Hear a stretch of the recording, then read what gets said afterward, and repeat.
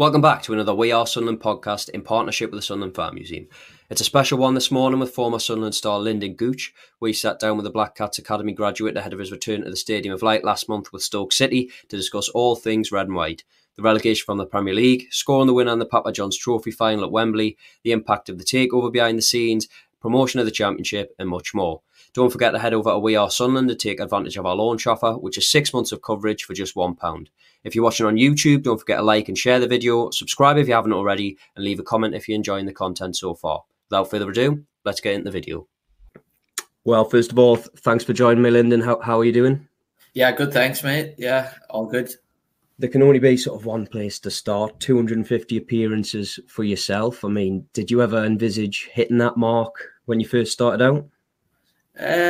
No, to be honest, you don't really think about it, do you? I think as a young player, you have a dream, don't you, of being a professional footballer. And obviously mine from a young age was playing for Sunderland. So you just kind of take it in your stride.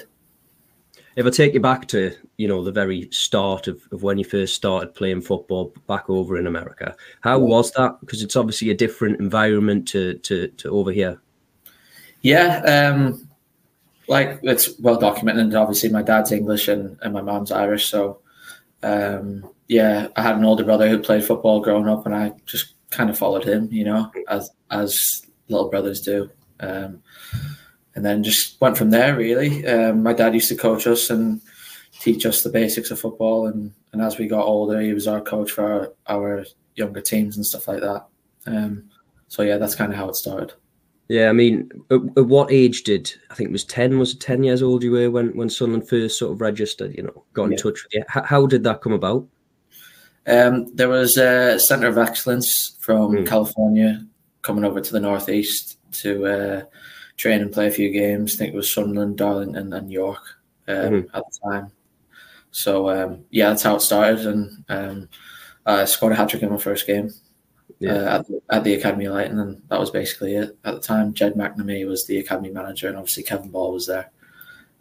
Just kind of spiraled from there, really. I mean, you came over, I think I'm right in saying, spring break, summer breaks. How was that? Was it weird at that sort of age, or were you very much, a young lad, like living the dream? Yeah, I was. To be honest, from a young age, I knew exactly what I wanted to do, which is, I know people find that quite strange, or I think that, I was pushed at it, but I really wasn't. I just wanted to play football. I wanted to come to England and be a professional footballer. Growing up, they always had the games on. The Premier League was always on the telly.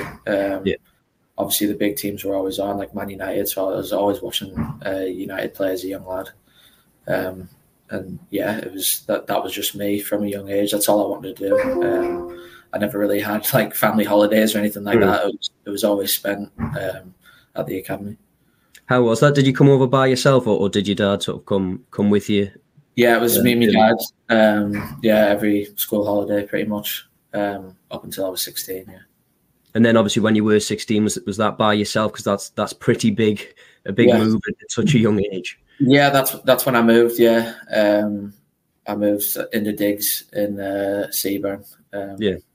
I was living with John Egan at the time, so that was obviously a big transition. I mean, how did you first settle in? I know, because just from a personal point of view, if that was me, there'd be quite a bit of homesickness. You've got to adapt to a different country. How was that? Yeah, to be fair, I knew everyone at the club, which is why I was so adamant that I wanted to go to Sunderland, because I had different options as well. I went to West Ham just to see what that was like, but I always wanted to go to Sunderland. Obviously the facilities were fantastic, but at the time I just felt like it was perfect for me. I knew all the staff. It felt like a family club. And like I say, I was familiar with everyone and even the players. I knew the likes of George Honeyman from 10, 11 years old. And then obviously we came all the way through together. So it was that bit was quite easy, yeah. Did you stay in touch with the likes of George, when you were back over in America and coming through? Yeah, I would do, yeah. Not massively. I don't think social media was kind of that big then, you know what I mean? But I was always looking forward to coming over any chance I got. Yeah, I mean, obviously, I know you came through the ranks. You had a loan spell at Gateshead as well under Gary Mills, and I think that was obviously on the back of when they went to Wembley. How was that first taste of senior football? Because just looking back, I remember obviously that side at the time was well known for the way they wanted to play football. That must have suited you as well as a young player. Yeah, I absolutely loved it. I always speak about my time at Gateshead was massive for me. I absolutely loved my time there, and I was actually gutted that the club recalled me when they did, because I wanted to continue playing there. So yeah, it was great. I'm still quite close with a lot of the lads that I played with at Gateshead. I keep in touch with them and see them around the northeast when I'm home and stuff like that. But yeah, I loved it. It was really grounding. I had to wash my own kit every day, bring my own dinner in every day. You know what I mean? Which is, you don't have to do that at Sunderland, at the academy. You've got everything there, so it was brilliant. I loved it. Yeah. Do you think that stood you in good stead for when you returned? Because I know it was only a couple of months before you were handed your first team debut. Yeah, 100%. I think it was a big step. I think sometimes players kind of see non-league and think, "Oh, I don't really want to go there," but it's the best thing I ever did. Personally, I think there was loads of lads in my youth team who didn't go on those sort of loans and then were released 2 or 3 years later, whereas I was kind of well in the first team, but at that time further down the road. So I think those experiences are just good. Even if they don't go well, you learn from them. But yeah, I absolutely loved it. So just obviously when you came through the ranks, I mean, we obviously know when you broke into the first team, you played off the wing. At Gateshead, you did play in a bit of a central role, also off the wing. Is that sort of the position that you generally played when you were growing up? Yeah, growing up, I always played up front, really. Either as a number 9 or a number 10 behind the striker. That's where I always played from 10 years old. That's how someone kind of got the attention of them. And then even like youth team years, I did that. And in the 21s, when I eventually kind of broke into the first team, I was playing as a number 10 and scoring goals. And then, like, it happens a lot. Young players, they get into the first team and managers kind of put you out wide because of your energy. And to work hard and stuff like that. And I just kind of stayed there. How do you look back on those sort of early years when you first broke in? Because, Sunderland were a huge Premier League club at the time. Obviously, we'll talk a little bit about, what happened after. But how do you look back on that? Because, again, still such a young age you broke into that team. Do you think, not necessarily yourself, but some players maybe take it for granted of once they get there? Yeah, I think so. Yeah, totally. I think some players obviously might play a couple of games or be in around it and think they've kind of, right, that's me, I'm going to stay here. But it's not that easy. Especially in the Premier League. Like at the time, we had some unbelievable players on obviously a lot of money, and then you're coming into that environment and you've got to try and make some sort of impression to try and get in there and stay. So yeah, unfortunately, like you say, the Premier League years, like for me personally, once I got in there, it didn't last too long. So yeah, that was disappointing, obviously. Yeah, obviously you stuck around as well afterwards. I know, just obviously in previous, job that I've had, I spoke about yourself. It's very rarely that you get a player who sticks around when they drop down. Not just to the Championship, but then to League One. I mean, it's pretty much testament to your character as well of wanting to stay and help get the club back up to that. How tough were those years, both mentally and seeing the club that from where they came from the Premier League to drop down to League One? No, it's extremely difficult. Obviously, growing up, when I first started coming to the Academy of Light, I think when I was 10, I think it might have been the promotion year, and then they were in the Premier League all the way through until we got relegated. So, everything about the club in terms of like obviously the academy and everything, it was all still Premier League, wasn't it? Yeah, all that infrastructure was still there. But yeah, I felt like it wasn't just me. Like I say, I've mentioned George Honeyman, academy lads who we felt we needed to stay and try and help the club get back on the right track. Obviously, it took a lot longer than we envisioned, but I'm really proud that I stayed. It's well known how much the club means to me, although I didn't grow up in the city, like born in the city, but I definitely a big part of my life is obviously there. Yeah, I think it's fair to say that supporters look on you as an adopted Mackem. I mean, a sort of turning point was the arrival of, Kirill, Christian. How was it as a player at that time? Did you notice, a considerable change behind the scenes? Yeah, you could tell they wanted to change things, the way the club was being operated. I think, obviously, the academy had probably been ran down quite a bit. There hadn't been much changes to it from when it first opened, so they wanted to try and change stuff at the training ground, kind of make it more modern. They redone the gym, and they've redone the canteen now at the training ground. So all those sort of things they wanted to improve, not just the way they do transfers and stuff like that. I mean, how is it as well? I mean, that group, I remember, particularly Lee Johnson had the first sort of crest of wave. We'll get onto that, Wembley in a moment. But how was that? Because there was a change in sort of impetus with recruitment and youngsters. I mean, did that sort of revitalise the group, do you think? I think it was just kind of different than what they were doing. I think before they kind of went down, try and get the most experienced players in League One that had kind of been there and done it to try and get the club back. And then, as you say, they kind of went down a younger route, getting younger players from Premier League clubs who mightn't have been playing much. And in the end, it obviously worked out. Yeah, you obviously played. The club obviously got to Papa John's Trophy final, or EFL Trophy as it was. Just if I take you back to that season in particular was bizarre. Just having no fans there. I mean, scoring in front of a Wembley Bowl. I know I spoke to you after the playoff final and we sort of touched on, that moment. But how bizarre was that day to stand on the Wembley turf with no fans there?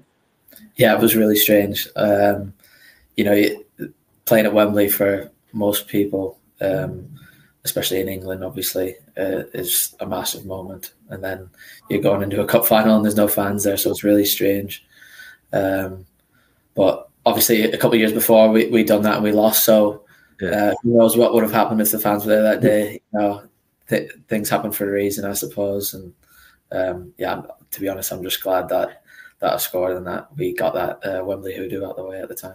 Yeah, McGeady played obviously a wonderful through ball for you, and I think just from the press box looking on, time seemed to slow down. So how was that for you on the pitch? Because I remember the keeper just coming out. It must have felt like eternity. Yeah, I was just trying to see if he would make the first move, which he kind of did, and then I just waited and lifted it over him as soon as I seen him leaning a bit. So yeah, it seemed to take forever to get to the goal from when Geeds made the pass. So. It was a great moment. 12 months later, obviously, back again, maybe a little bit longer. I mean, I remember speaking to you again after that, and you said it was one of the greatest days of your life. Is that still the case? Yeah, definitely. That's obviously a massive moment in my career. I think 6 months before that, there was talk of me leaving Sunderland at the time as well. So yeah, ended up staying and then promotion, which is what I always wanted to do. When we dropped down to League One was obviously to help the club get back to where they want to be, and then obviously staying and playing the next season. And obviously I've ended up here. So without that promotion, I probably wouldn't be at a club like Stoke now as well. Yeah, how big of an impact did Alex Neil have on you? But first of all, staying at Sunderland, and then later on in your move to Stoke.